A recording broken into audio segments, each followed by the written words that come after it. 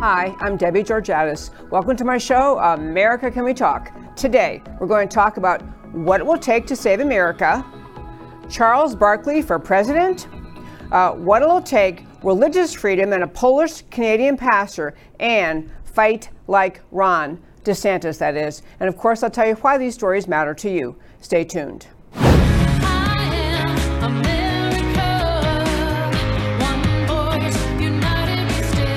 Debbie Georgatos, host of America Can We Talk, is an author, attorney, and political analyst whose mission is to inspire the American political conversation about preserving liberty in the best country on earth.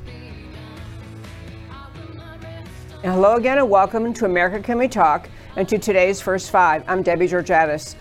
Over this past weekend, I was invited to speak at a conference. It was a relatively small conference, and it was a very highly informed, highly educated, just kind of a very activist group that met. And what I was asked to speak about is essentially most people there speaking had military background, had very special military experiences and training.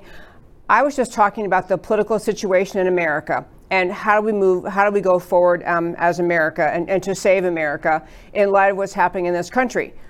So I want to mention to you what I took from that conference, both from the comments other people made, as well as from, it's actually my husband and I spoke together, which was a first, and it was fun. But what I took away from that, what I want to share with you today,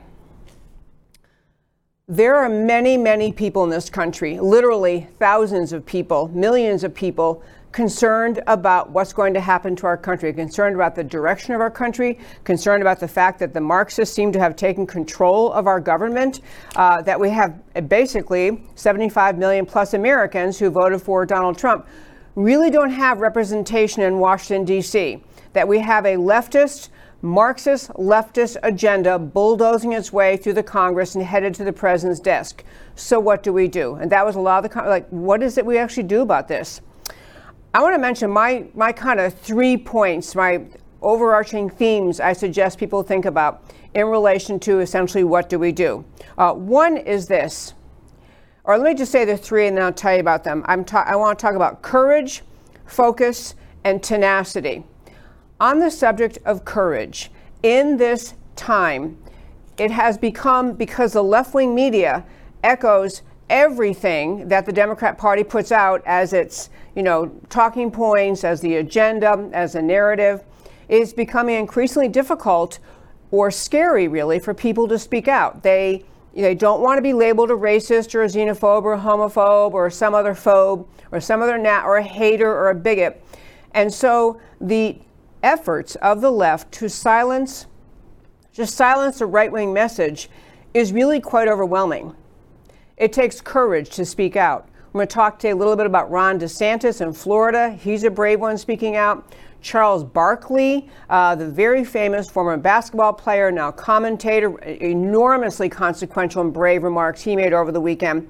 But I want to say this quality of courage means, among many things, you have to have courage to move forward and say and do the things that are right, even if you don't know how it's going to come out.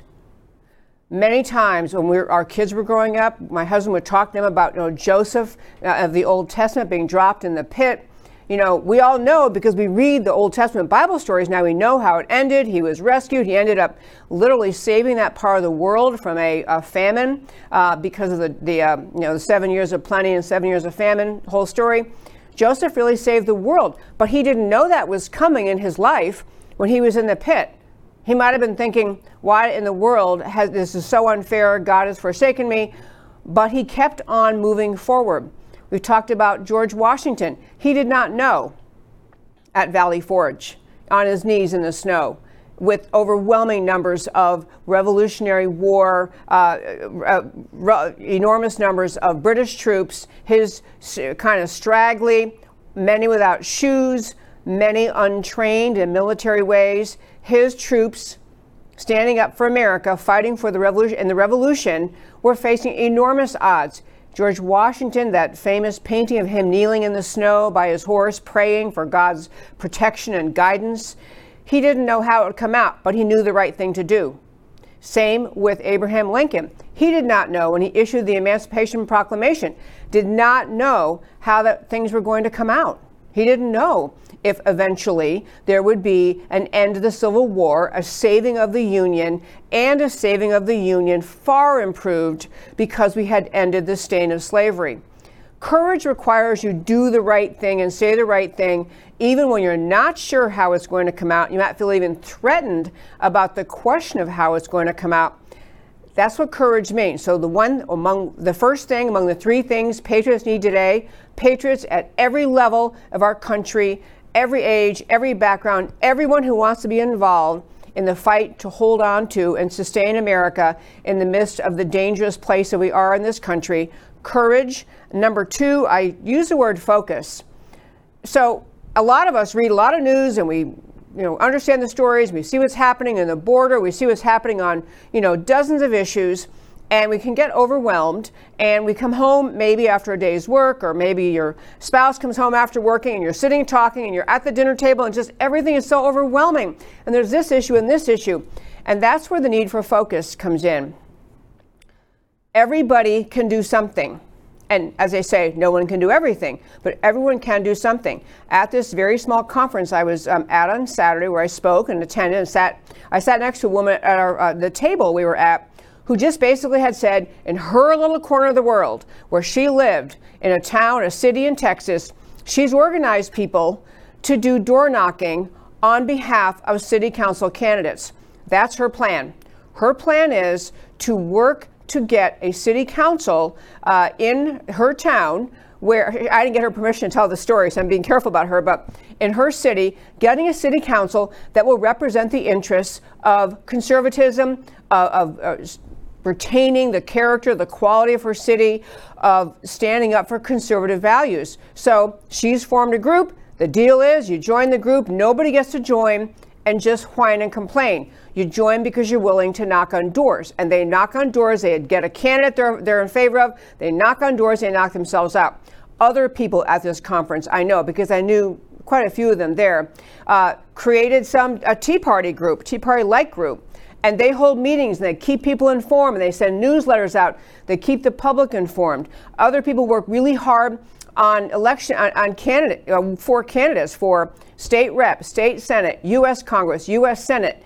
People get focused and they pick one thing and they knock themselves out. Another woman I happen to know who was there, she dedicates herself nearly entirely to awakening the education establishment, the education administration in Texas about the dangers of many of the left-wing ideological ideas that have slithered their way into the public schools in Texas. She is a researcher, she's a writer, she goes down to the Texas Board of Education, she shows up at meetings, she writes pieces explaining things. It is really, it's her challenge, it's her thing, she knows she can do.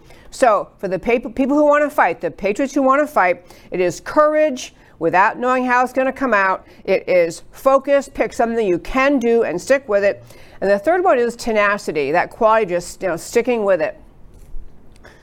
Right now, for example, in the state of Georgia, and I have more information about Georgia later, in the state of Georgia, they passed what was a pretty good election integrity law. It does not have in it all the things that conservative activists wanted in order to actually assure fair elections, actually assure election integrity. It has a lot of good stuff, but not all of it. But because the left is so determined to fight against election integrity, the left is determined to perpetuate and enable vote fraud and election fraud. They have gotten hysterical over this Georgia law. The Georgia law, when I tell you more about it later, there is nothing even remotely unfair or controversial in this law. But the left is so capable, so skilled, because of years of practice, at taking a completely innocuous piece of legislation, a completely innocuous fact, and contorting it into something outrageous and heinous and ugly, and then convincing people to get worked up into a lather over what they have, the lies they have spread.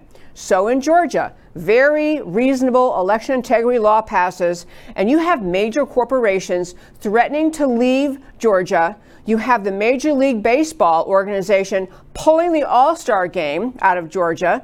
You have Delta Airlines making ugly comments about leaving Georgia. You have these corporate fools buying into the orchestration of the lies that the left is putting out about this election integrity legislation.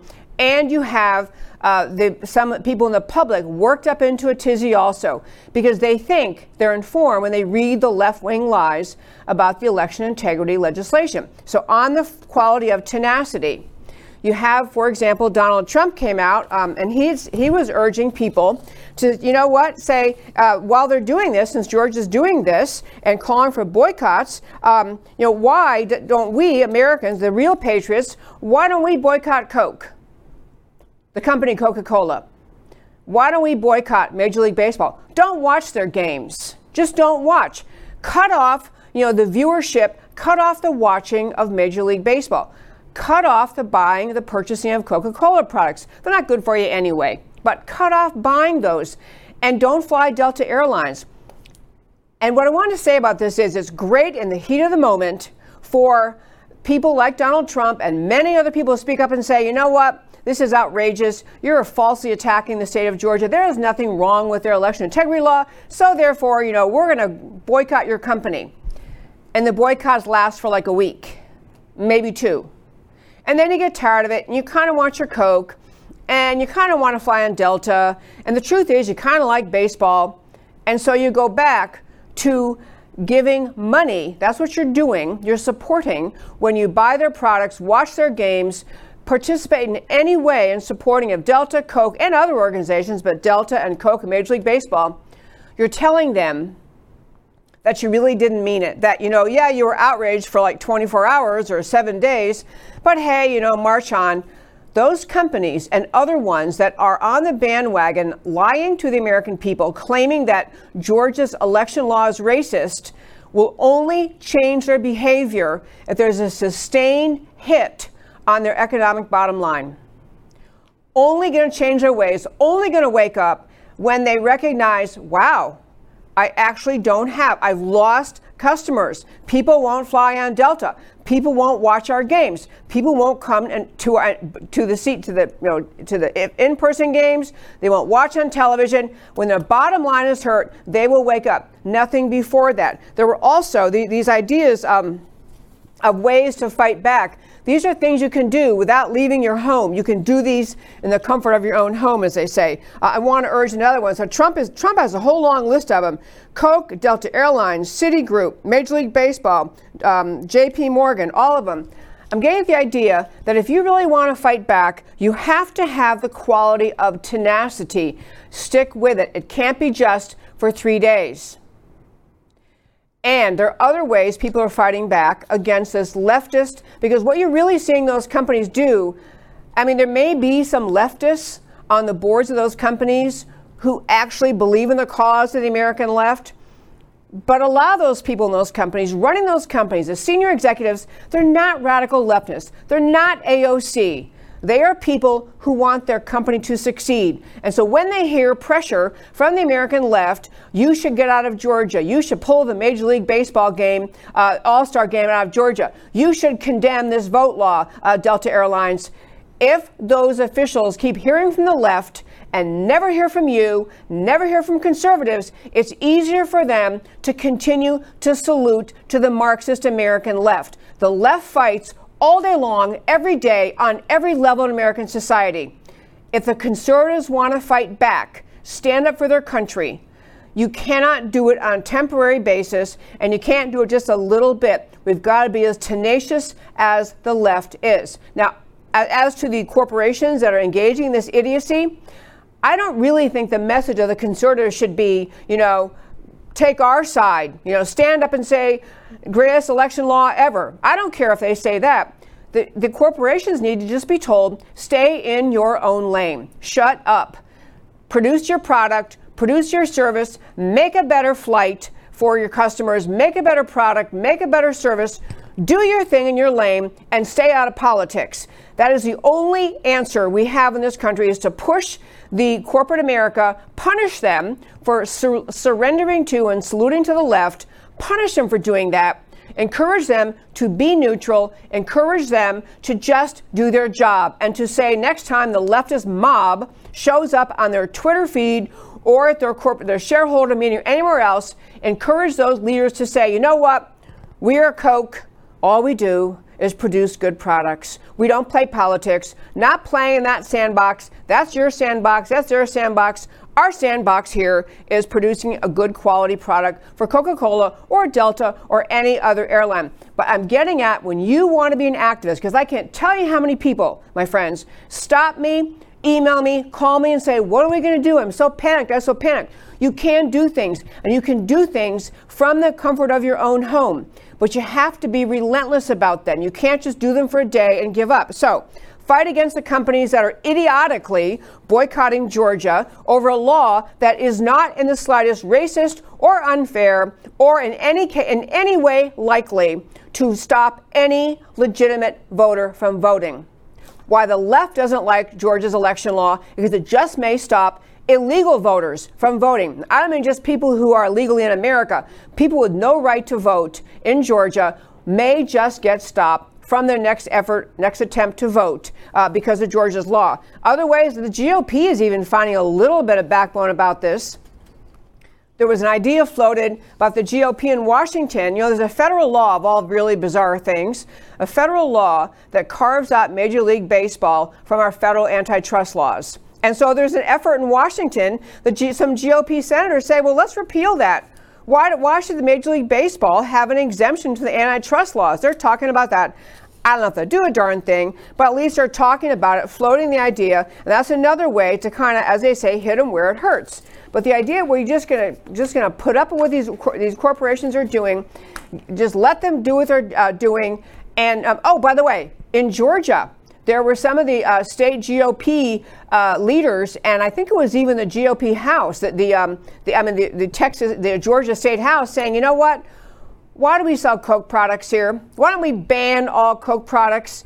Or if you're a GOP senator in Georgia, state senator or state rep, ban Coca-Cola from your office. Stand up and fight, because the only way we're going to win this battle in America is have courage, regardless if you know what the outcome will be. Have courage, stand up, fight, be focused, pick the way you can do something and go for it, and be tenacious, be determined. Don't let up, because the left in this country will never, ever, ever give up on their agenda of the destruction of America as founded. They will never give it up. The defenders of this country, the defenders of the Republic, the defenders of the Constitution and the Declaration of Independence are on our side of the aisle, and we need to be fully engaged right now, not sitting back, rubbing our hands together and say, well, you know, by 2022, sure seems likely we could maybe take back the House. If H.R. 1 passes, that will not be happening. Get in the fight now on every single level. Encourage. One last huge way you can do this from the comfort of your own home. Encourage your state legislatures. If you live in a Republican majority state, a red state, encourage your state senators, your state house members, and your governors to be proactive in pushing back against Washington. Urge them to tell Washington, H.R. 1 is going nowhere in our state. We don't care if you pass it. We don't care if I always want to call him Biden signs it. Even if Biden signs it, we're not following it. Push back on H.R. 1. Begin to use the nullification process. Urge your state reps and your state senators to say, we in this state, we are not following any federal laws that in any way infringe on the Second Amendment to the Constitution, because we honor the Constitution. There's a whole host of ways your state reps and state senators can stand up, not just by passing election integrity laws, but by letting Washington know now, draw your line in the sand now, we're not doing the things that you have in mind in Washington, D.C., Marxist Democrat Party, that are inconsistent with the Constitution, because we're standing up for the American people. The left has to feel the pushback from the conservatives now, right now. And that, my very fine friends, is today's First Five. So, right at the start of the show, I want to talk about Charles Barkley. Any of you who follow sports at all, Charles Barkley is very famous, of course. A wonderful, famous basketball player, kind of witty too. He's in a lot of commercials. He's just actually, he always kind of strikes me as he's probably a fun guy to know, just a fun, entertaining kind of guy. But he said something over the weekend, and Matt the Wonderful, I want to tell you that this is actually clip 3 that I sent you, because this is on air. Charles Barkley gave the left a little dose of truth. Shared that news and how painful it was. Yeah, but the one thing I took out of that piece was, man, I think most white people and black people are great people. I really believe that in my heart. But I think our system is set up where our politicians, whether they're Republicans or Democrats, are designed to make us not like each other so they can keep their grasp of money and power. They divide and conquer. I truly believe in my heart most white people and black people are awesome people, but we're so stupid following our politicians, whether they are Republicans or Democrats. And their only job is, hey, let's make these people not like each other. We don't live in their neighborhoods. We all got money. Let's make the whites and blacks not like each other. Let's make rich people and poor people not like each other. Let's scramble the middle class. I truly believe that in my heart. Okay, you have to understand how hysterical that kind of statement makes the American left. Charles Barkley is speaking truth about America, what I stand for on this show, truth about America. The fact is, as I've said countless times, the vast majority of Americans of every race, ethnicity, national origin, and skin color are good and noble people who try very hard every day to love their neighbor as themselves, to treat each other with respect and dignity. That's true of the vast majority of Americans are good people. And Charles Barkley hit it right in the head when he's saying basically it's the politicians who try to make us hate each other. Now, I don't think that the two political parties actually have equal blame. To me, what has happened on the American left, now the Democrat Marxist left, is they have found race and race baiting to be a very successful tactic in bringing themselves more political power by continually, perpetually trying to divide America into silos. It is the modus operandi of the Democrat Party. But for Charles Barkley to say that takes a lot of courage. I'll tell you something else about courage, one of my qualities I'm saying we have to have.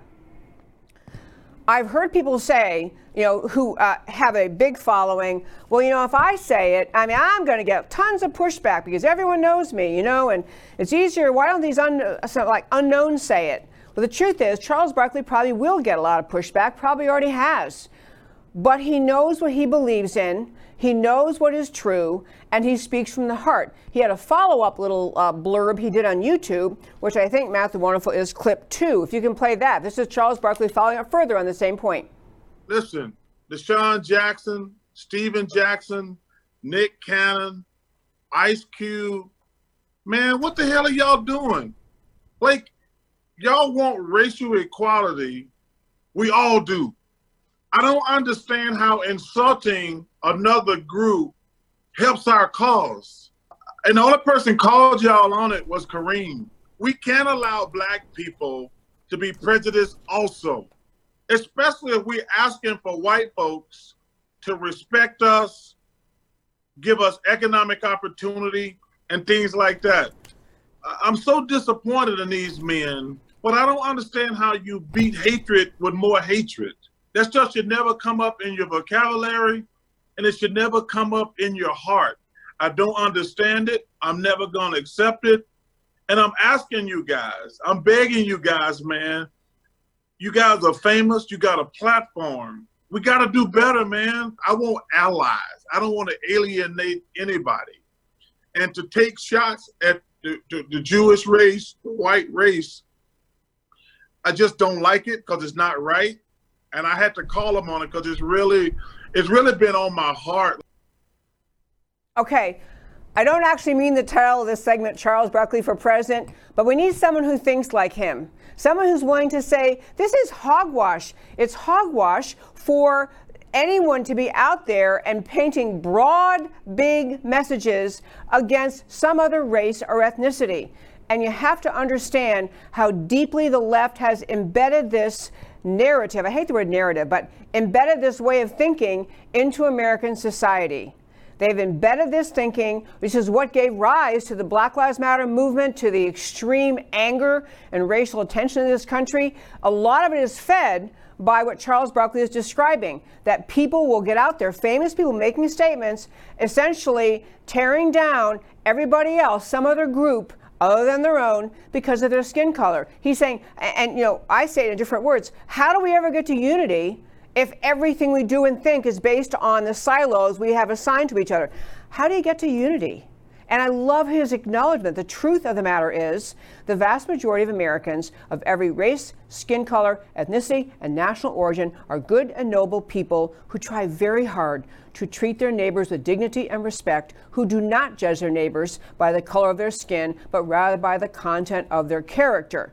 Moving on from this and talking about how the left goes to racism as the argument in every single context imaginable. Every issue they want to get done, every issue they want the American people take their side, they instantly jump to making anyone who disagrees with them, calling that person a racist. It is the tactic that allows the left, if you just accuse the other side of being racist, then the left never has to explain the virtues of the policy at question, the reason their ideas or their policy or their way of looking at something is a better thing than the other side's. The left never has to do that if they can call the other side racist, because instantly what happens to most people is they just shut down. They don't want to be called racist. And secondly, many other people who might have thought about speaking up thinking, well, I'm not getting out there now because I don't want to be called that.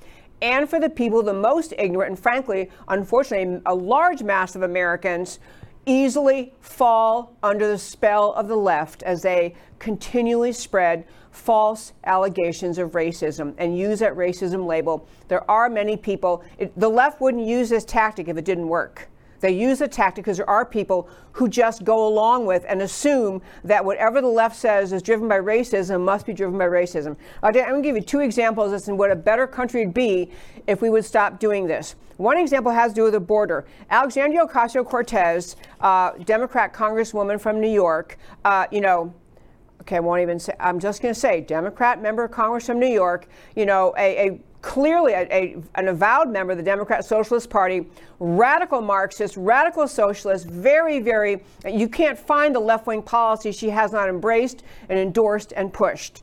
She gave some commentary about the overwhelming mess at our southern border because President Biden has abandoned the southern border and allowed just masses of people to flood in.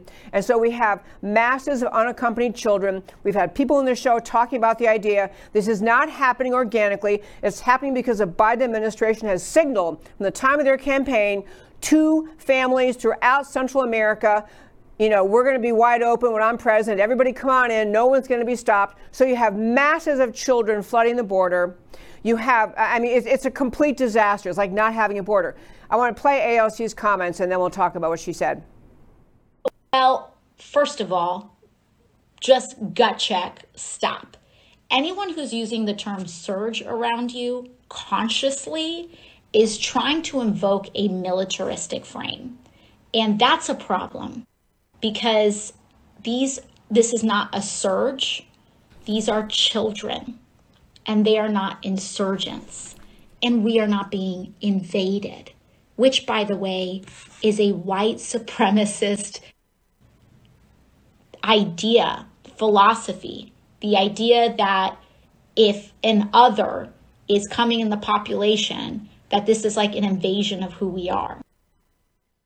Okay, I wanted to play that, even though it just, I know actually I've had a lot of notes from listeners saying, please don't play her anymore. I can't stand her voice. But I want to make the point about what she's doing. Alexandria Ocasio-Cortez is a Democrat socialist. She's a Marxist. She's never met a left-wing policy she couldn't get behind. And she understands exactly what's happening at the southern border. She understands the abandonment of the border, the encouragement of people to cross our border into America, the overwhelming of our border facilities, are just having overwhelming number of nearly voting age young men, 15 to 17-year-old men, pouring over our border, She understands why the Biden team is doing this. She understands it's part of a mission, a tactic, a plan to overcome America with millions of new illegal aliens who will enter our country, make their way somewhere, and end up in a short amount of time being of voting age and being the recipients of some new amnesty policy that her party, the Democrat Party, has in mind. What we're watching at the southern border did not happen out of thin air. It is a contrived, intentional plan by the American left to overwhelm the border, to overwhelm our system in America, to spread these people throughout America and allow them to become citizens when they can finally have, the Democrats can have the votes to do a new amnesty. They will do it, and they believe they will have purchased a permanent Democrat majority voting base. Alexandria Ocasio-Cortez understands this. But because the Democrats can't say that to you, they can't tell you that's the reason for their failure to enforce the border, they can't say to you that they actually have a mission of the radical Marxist takeover of America, the destruction of America as founded, the replacement of America and the concept from our Declaration of Independence and our Constitution with a radical, tyrannical, collectivist government in Washington. They can't announce that to you because then maybe you wouldn't vote for them. They resort to what you just heard her do, which is to lie to the American people about what the real reason is why the Republican Party, why the conservatives, why the patriots in America are so concerned about the southern border. Patriots are concerned about the southern border because we want to actually be a sovereign nation that has a border, because we want to have an orderly immigration policy, because we want to have an orderly process at the southern border, because we want to enforce our border and decide based on our laws and our policies which people can come here. That's what every other country does in the world. But Alexandria Ocasio-Cortez resorts, as she does over and over, but this is such a good example of what she was saying. She calls people who are concerned about the southern border white supremacists because she knows that term invokes fear in the hearts and minds of Black Americans. Not all Black Americans. There are plenty of Americans wide awake to what is happening at the southern border. Americans of every skin color, race, and ethnicity, wide awake to what the left is up to.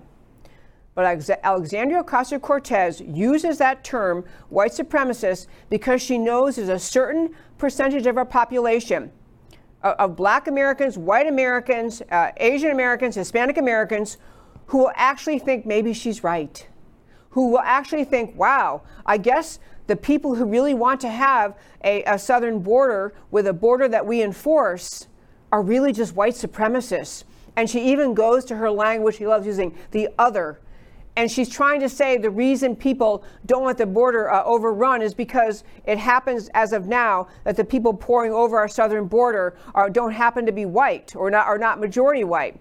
She's using the fact of who happens to be coming over our border, lying, contorting it, calling people concerned about that as white supremacists, and she does it, again, my friends, because it works. Because for a certain segment of Americans, when she invokes the word racism, when she invokes the words white supremacism, she is buying off their support for the left-wing view, for the Democrat Party, and she is utterly skipping over, failing to acknowledge, failing to address, failing to admit what's actually happening at the border. She's not willing, and she doesn't have the courage or of her convictions, or she's too savvy to know that she should do it. She doesn't have the courage to say, yeah, here's what we're doing. We're letting the southern border be overrun. That's right. We are failing to enforce it. We're letting tons of young people in, very close to voting age. She tries to characterize any concern about that as racism, and she also goes off in her, I try to think of a good word for it in preparing for today's show, and I couldn't even get to one. Militaristic frame is her term, but she's criticizing the term used, a surge. There's a surge at the southern border. Well, I mean, surge is obviously, it's a it's a descriptive word. When you see, tens of thousands of people marching in columns from Central and South America up through Mexico and across our southern border, that's a surge. It's a caravan. It's a march. But she's trying to pick on words that she thinks maybe she can contort into something alarming or something to deceive you. And I could spend more time just venting about Alexandria Ocasio-Cortez. But the point in this context of this show today is this.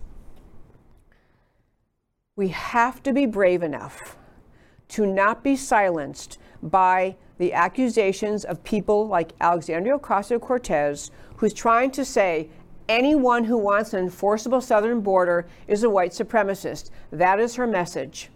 And there will be people, members of state houses, state representatives, state senators, people in Congress who listen to her words, recognize the media will echo her words and use similar words, and conclude it's just a little too scary to speak up about border enforcement. You have to understand, failure to enforce the border is one of the 3 steps in the plan the American left has to destroy our country. You don't enforce the border, you eviscerate election integrity by H.R. 1, and then you pass massive amnesty so everybody's in, everybody's registered, everybody's voting in a mass chaos they have created. And this is the path the left is on. It's nothing less, and she knows it.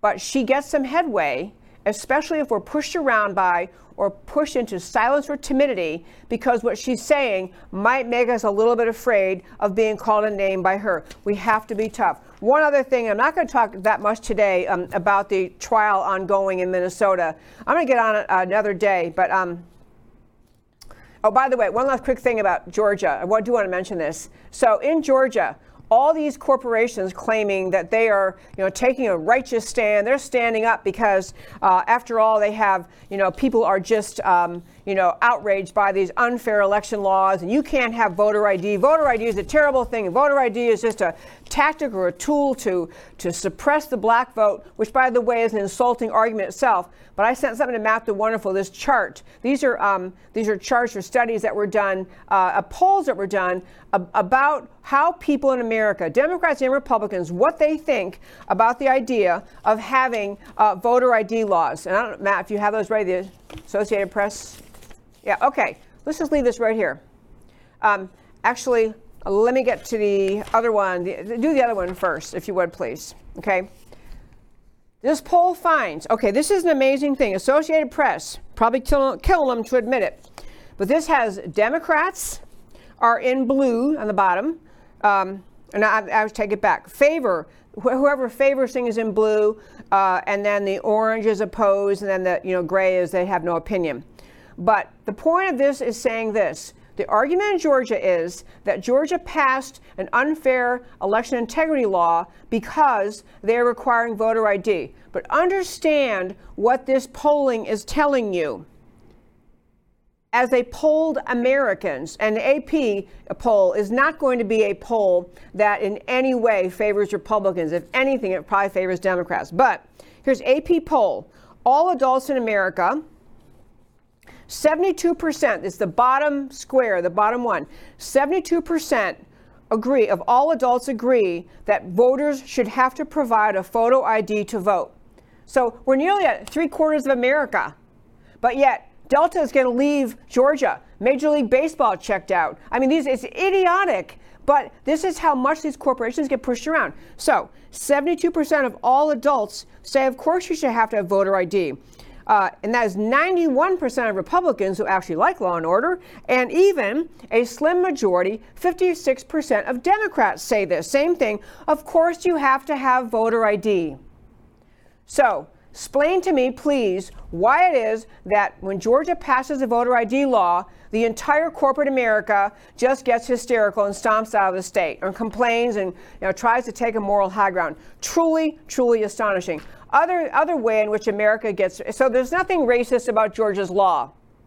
Someone ought to tell these corporate people who are making decisions on behalf of their companies that they're looking foolish because the American people are actually with them. We actually want voter ID. One last quick thing on race I want to mention. We're going to go into the George Floyd trial some other day this week, or George Floyd was the victim, the trial, the police officer involved, Derek Chauvin.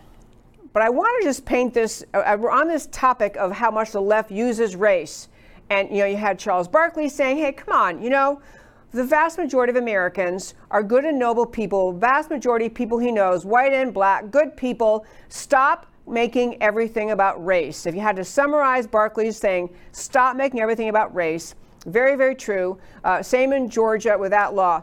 Well, even on in the prosecution now happening in Minnesota, there's growing recognition that while the officer involved, Derek Chauvin, used a tactic that the American people saw on George Floyd, had him pinned down, knee on his neck, excruciating to watch, cringeworthy to watch, alarming, all of those things.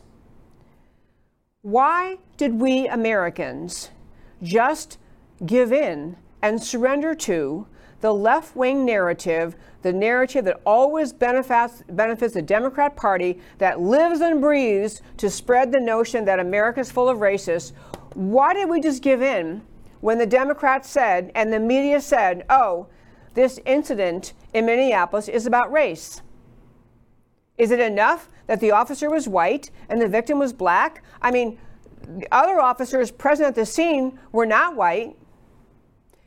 And nothing that has been uncovered about the case shows or indicates that this incident occurred because of race, because the officer was white and the victim was black. But this allowed those facts allowed the left to pounce on this incident and really give rise to the massive riots that tore up America last summer. And I am not, by what I'm saying, defending this officer.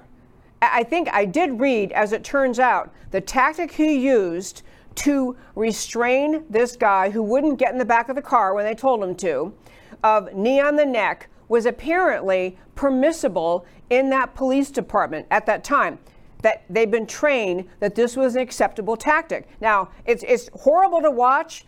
I've had police officers on the show who have said, actually most police departments have outlawed that procedure, except in extreme emergencies, to protect an officer's life.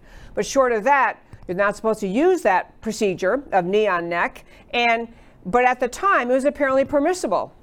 So the jury in this case will decide whether Officer Chauvin's conduct was permissible or not under police procedures.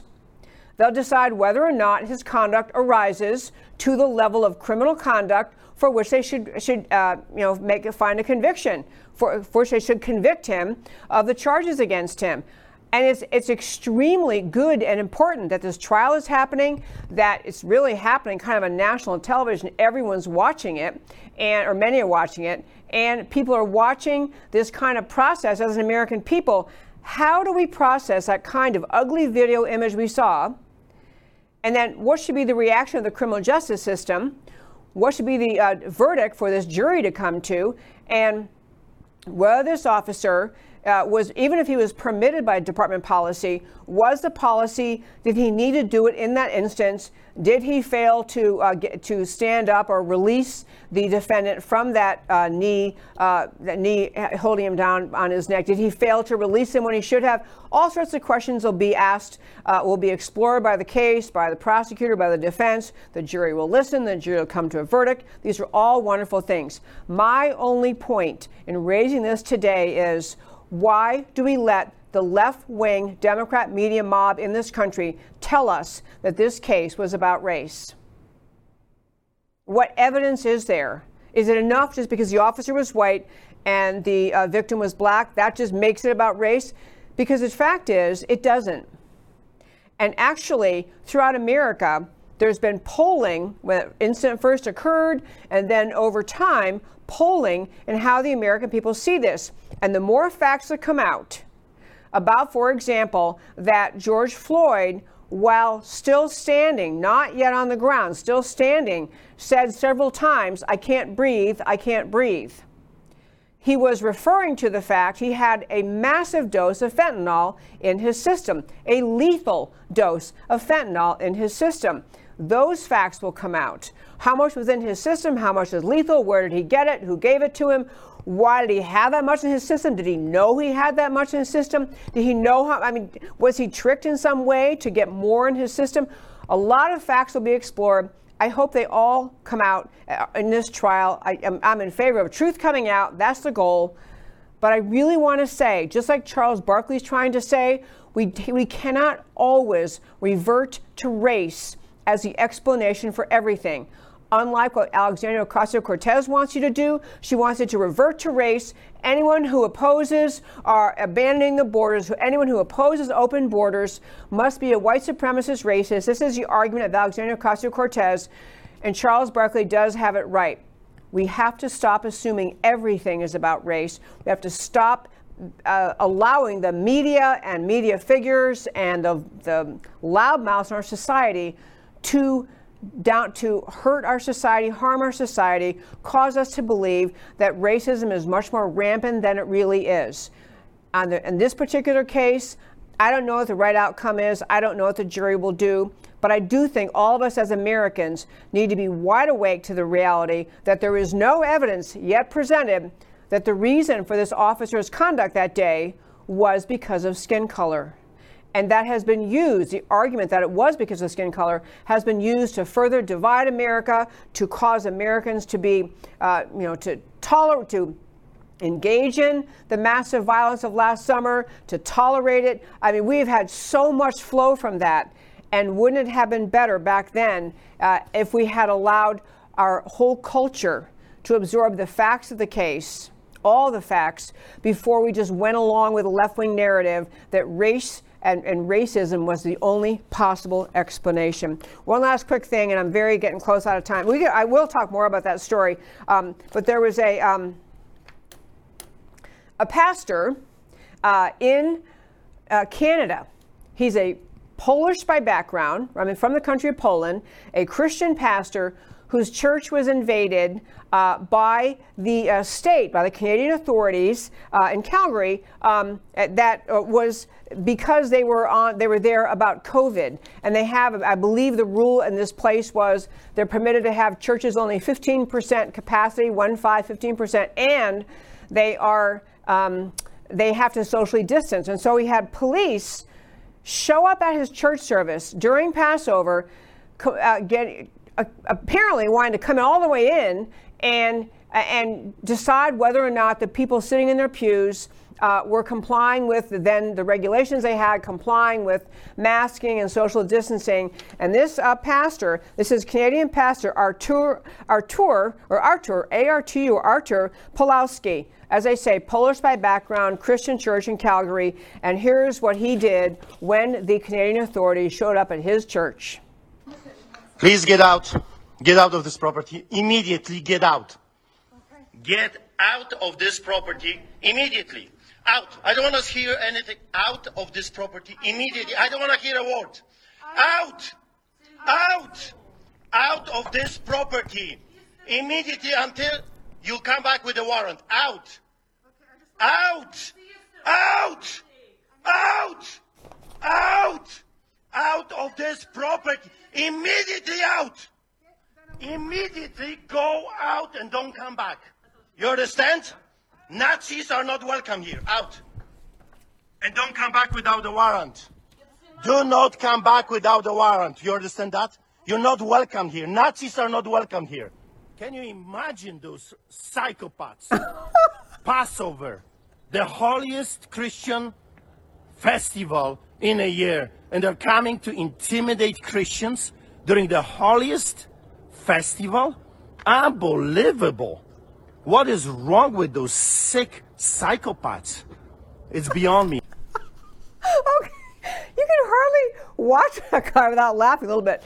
On a serious note, as we've talked about many times on this show, there are people greatly concerned that the way governments around this world responded to COVID was to put in place restrictions on people, on businesses, on churches, on public gatherings that people, tolerated in the very first few weeks and thought, well, maybe this really is, something that we just have to kind of huddle at home for until further notice. But more and more people are starting to say, wait a minute, this is beginning to become a question of First Amendment liberties, of the right of churches to gather, especially we had in America. That was Canada. By the way, I circled it. That was Calgary Street Church in Alberta, Canada. But that video went viral because, and someone in the congregation just went standing there taping it on their phone and putting it up. But I think people are looking for that spirit of just stand up. Just say no. Just get in the fight. Just say we're not going to stop having church services. And we're not having church invaded by the authorities to measure the distance between people seated and figure out whether or not people have masks on. Are the masks sufficient? Are they properly, completely covering the face? These are people just saying, enough. We want our freedom back. I don't have much more to say about that, except for I think that did go viral, and a lot of people kind of happy to see that spirit of spunk. There were other videos I could show you. Churches invaded in England, all over the world, because Easter Sunday was Sunday when many people kind of said, you know what, I want to go back to church. And the churches wanted their people back, and they wanted to have in-church services honoring Easter. So anyway, that was again, Pastor Artur Pawlowski at the Calgary Street Church in Alberta. Okay, one last quick thing.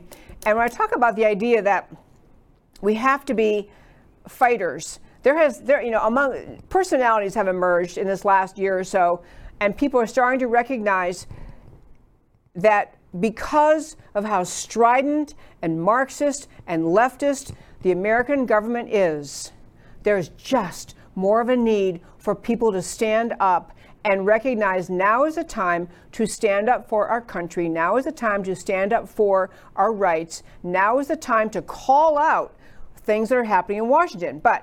And so one figure who's really emerged and is clearly on the many people's short list on the conservative side, besides Donald Trump, but for the presidential candidacy in 2024 in the Republican Party is the Florida Governor Ron DeSantis.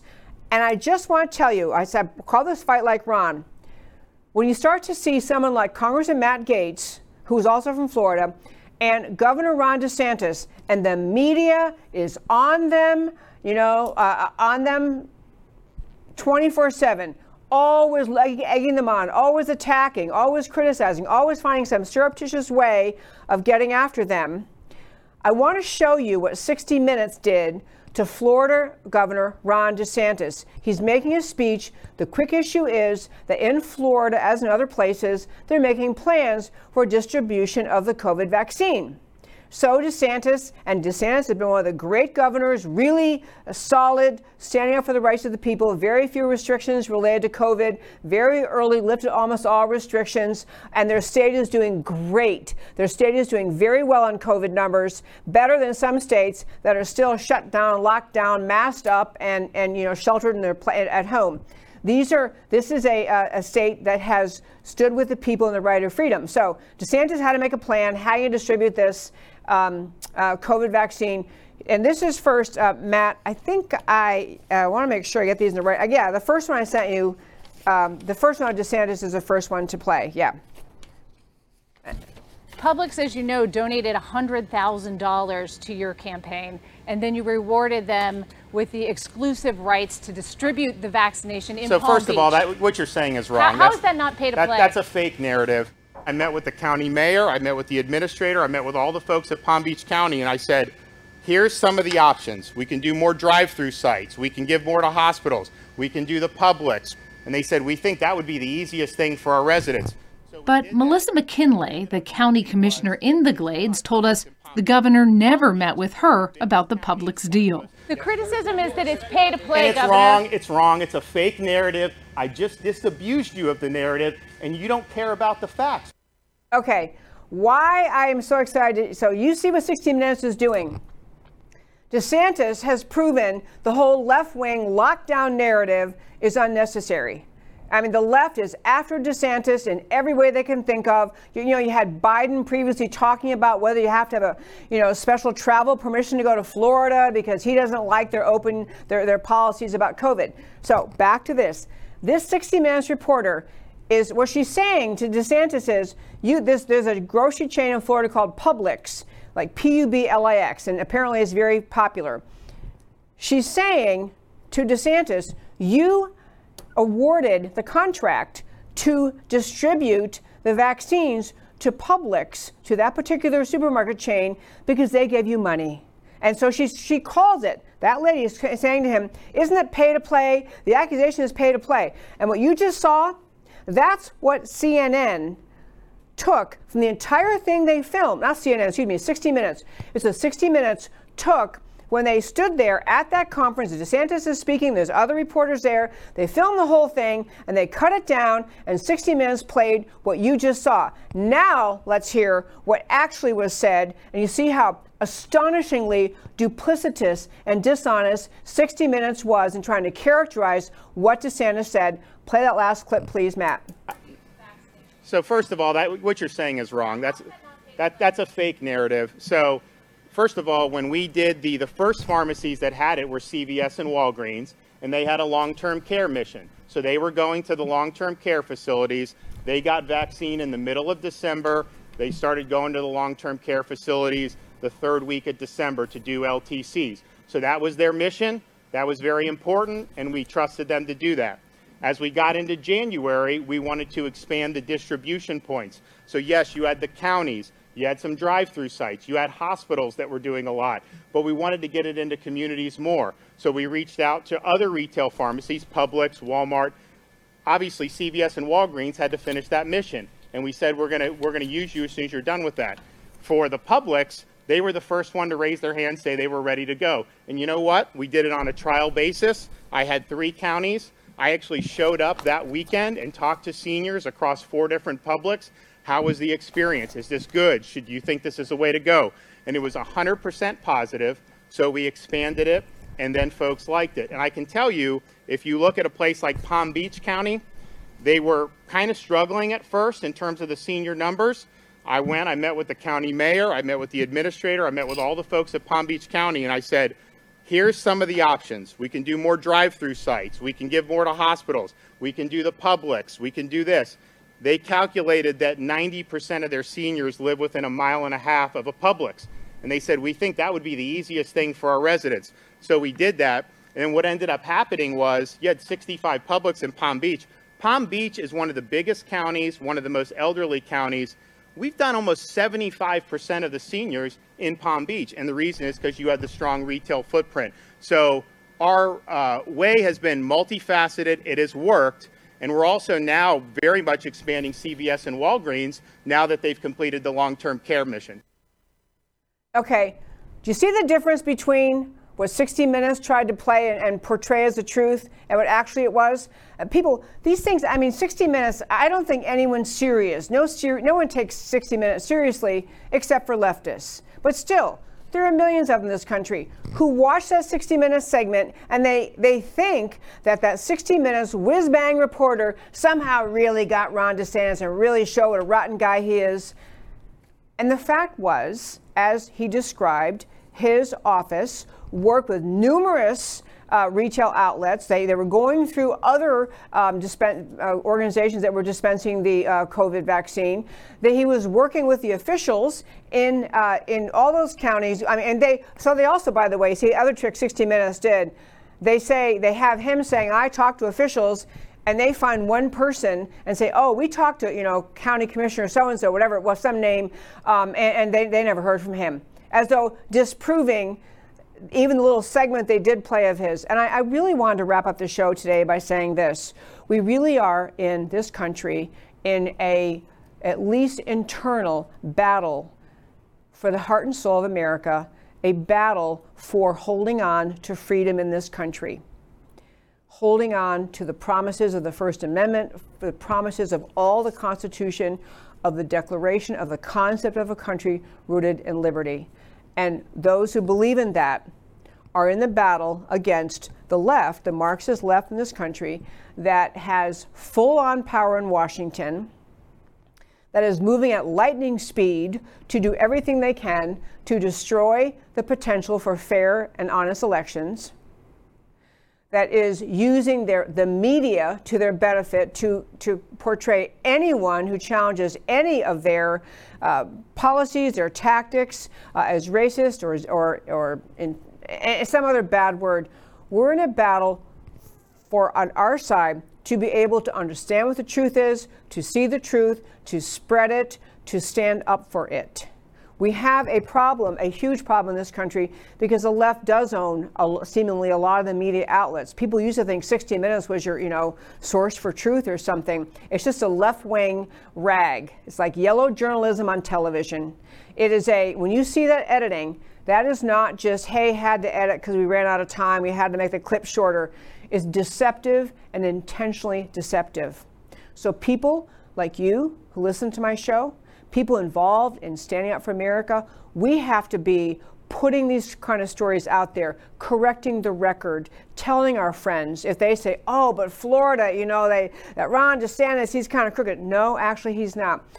We are up against an enemy that will use every single tactic imaginable to both encourage their ranks, their voting base, to be afraid of the conservative side, to be afraid of freedom, to be afraid of Republicans, afraid of conservatives, and to spread the message among their voters that the conservatives are out to get you, so you really better stand with us, that they're irresponsible at very least, they are racist and xenophobic. The message of the left to their entire voting base and to all of America is they're supposed to be afraid of conservatives, afraid of the ideas of America, afraid of freedom.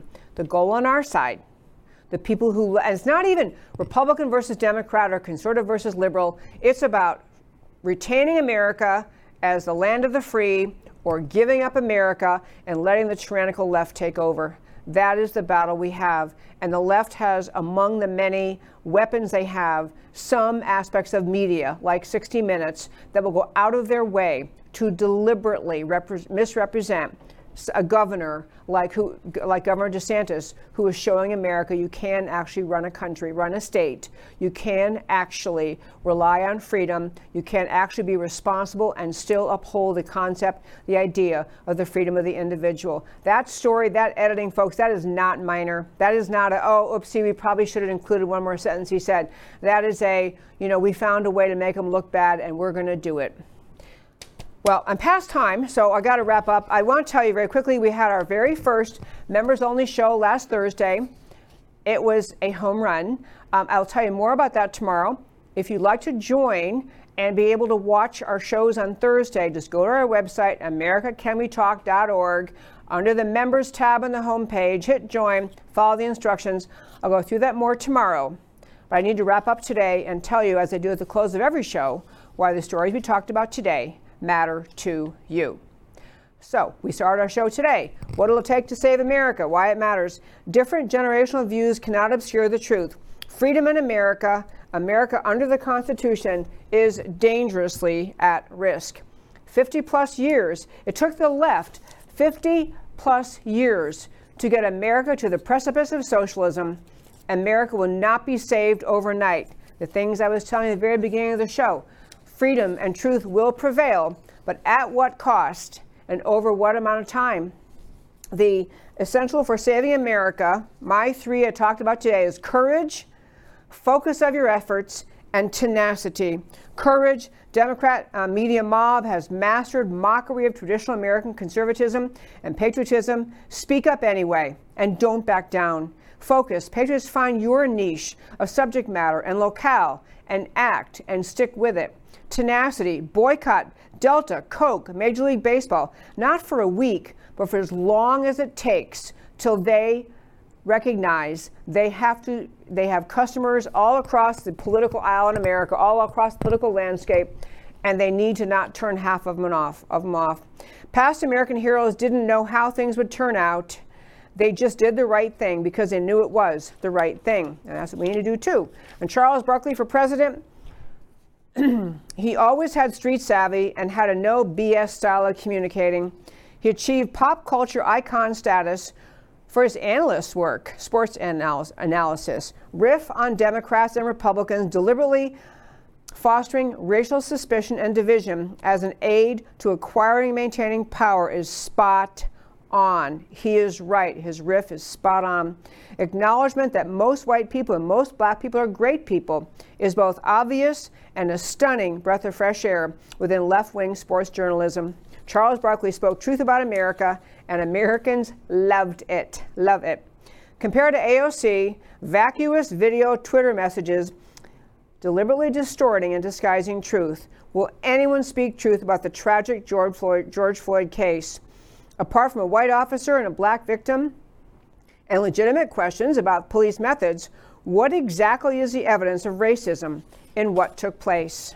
And finally, what it'll take, and the Polish-Canadian pastor. Weekend stories of police shutting down Easter services in the UK and Europe over COVID, yet video of Polish pastor in Calgary goes viral, kicking police out of his church. Read Thomas St. James. This is another thing we did in this conference over the weekend. Google this. Thomas St. James, The Common Sense of Natural Human Rights. Thomas Paine for 2021. When did Americans agree that government can shut down religious services? When did Americans agree that government has the right to define non-essential businesses and shut them down? The COVID, quote, emergency ended a long time ago. Government emergency power should end too. American men and women are to be free, responsible, self-governing adults. Americans must insist on their rights or they will be lost. And finally, we talked about Fight Like Ron, Governor DeSantis. The radical totalitarian left will always reveal who and what they fear most. Emerging American leaders who understand and defend freedom. Florida Governor Ron DeSantis now stands just below Donald Trump among American leaders most feared by the radical left, which is why hit pieces on DeSantis are proliferating. You had 60 Minutes blatantly set up a false accusation of pay to play against DeSantis about his vaccine distribution using transparent editing. Their tactics are exposed as never before. DeSantis is now the standard bearer for an American patriot leader. Expect the leftist attacks to become more shrill and frequent. And that, my very fine friends, is America Can We Talk for today. Thank you so much for tuning in every Monday through Thursday, or Monday through Wednesday for everyone, Thursday for members only at 3 p.m. Central Time to America Can We Talk, where I always talk truth about America because America matters. And I'll talk to you next time.